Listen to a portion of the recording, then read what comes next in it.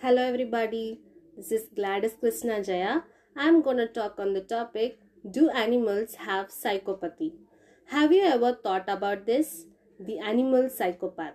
Is that possible? Maybe. Have you heard the recent news? A gang of monkeys killed almost 250 puppies by dropping them from trees in Maharashtra. Since humans are animals and about 0.75 to 1% of the human population are psychopaths, animals can be psychopaths. However, if you meant whether animals other than humans can be psychopaths, then maybe. First, let me talk a little about psychopathy.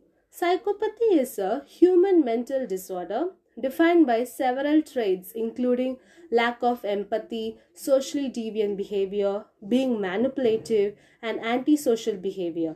Whereas in the non-human animal literature, callousness and lack of prosocial behavior have been conceptually linked to psychopathy and antisocial disorders. Actually, few researchers have found psychopath traits in animals. For instance, Solomon, he described Basenjis, it's a dog breed, as constitutional psychopaths that were unable to avoid temptations.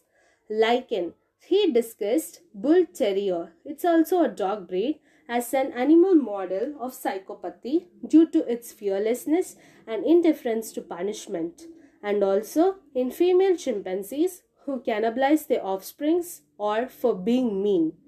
A group of researchers from the University of Liverpool and Liverpool John Moores University released a study on how a human psychopathy test can be adapted for felines, that is cat.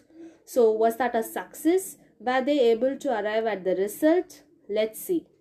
What they did was they recruited 2042 participants to assess their cat's behavior across a number of categories. And their questionnaire assesses first the cat's level of boldness or fearlessness, like the cat exploring new places or hunting the small creatures regularly, sitting on high places falls under this. Second, disinhibition or disobedience, like the cat demanding our attention, being curious, running around the house for no reason. Third, meanness, which is more likely disinhibition. Fourth, pet unfriendliness, like not being friendly to other pets and aggressive towards non-pet cats. Fifth, human unfriendliness, not like to be petted and showing sudden mood changes. So among these five which I stated, the first three traits or the factors describes the human psychopathy, which is known as the triarchic model of psychopathy, and later were included for non-human studies. The participants responded on a scale of 1 to 5 on this questionnaire, which concludes whether their pet has psychopath factor or not. Obviously, we cannot come to a conclusion that the cats responding to the stresses in the environment falls under the psychopath category, right?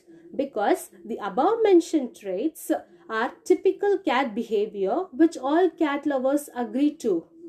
Okay, now let's talk about the monkey issue again. I spoke only half the story, right? So from all the things which I stated, do you still think like those monkeys got some kind of psychopath characteristics which led them to do that? Obviously not. They were actually making a strong statement. They were showing us how painful it would be to lose their loved ones. Yes, a group of dogs killed a baby monkey and their family came for revenge. It's just a reciprocity, like you scratch my back and I'll scratch yours, something of this kind. Obviously, this reciprocity doesn't fall under psychopathy. Psychopathy may be a medical condition, but I strongly believe that the society also plays a vital role in a person or an animal behavior.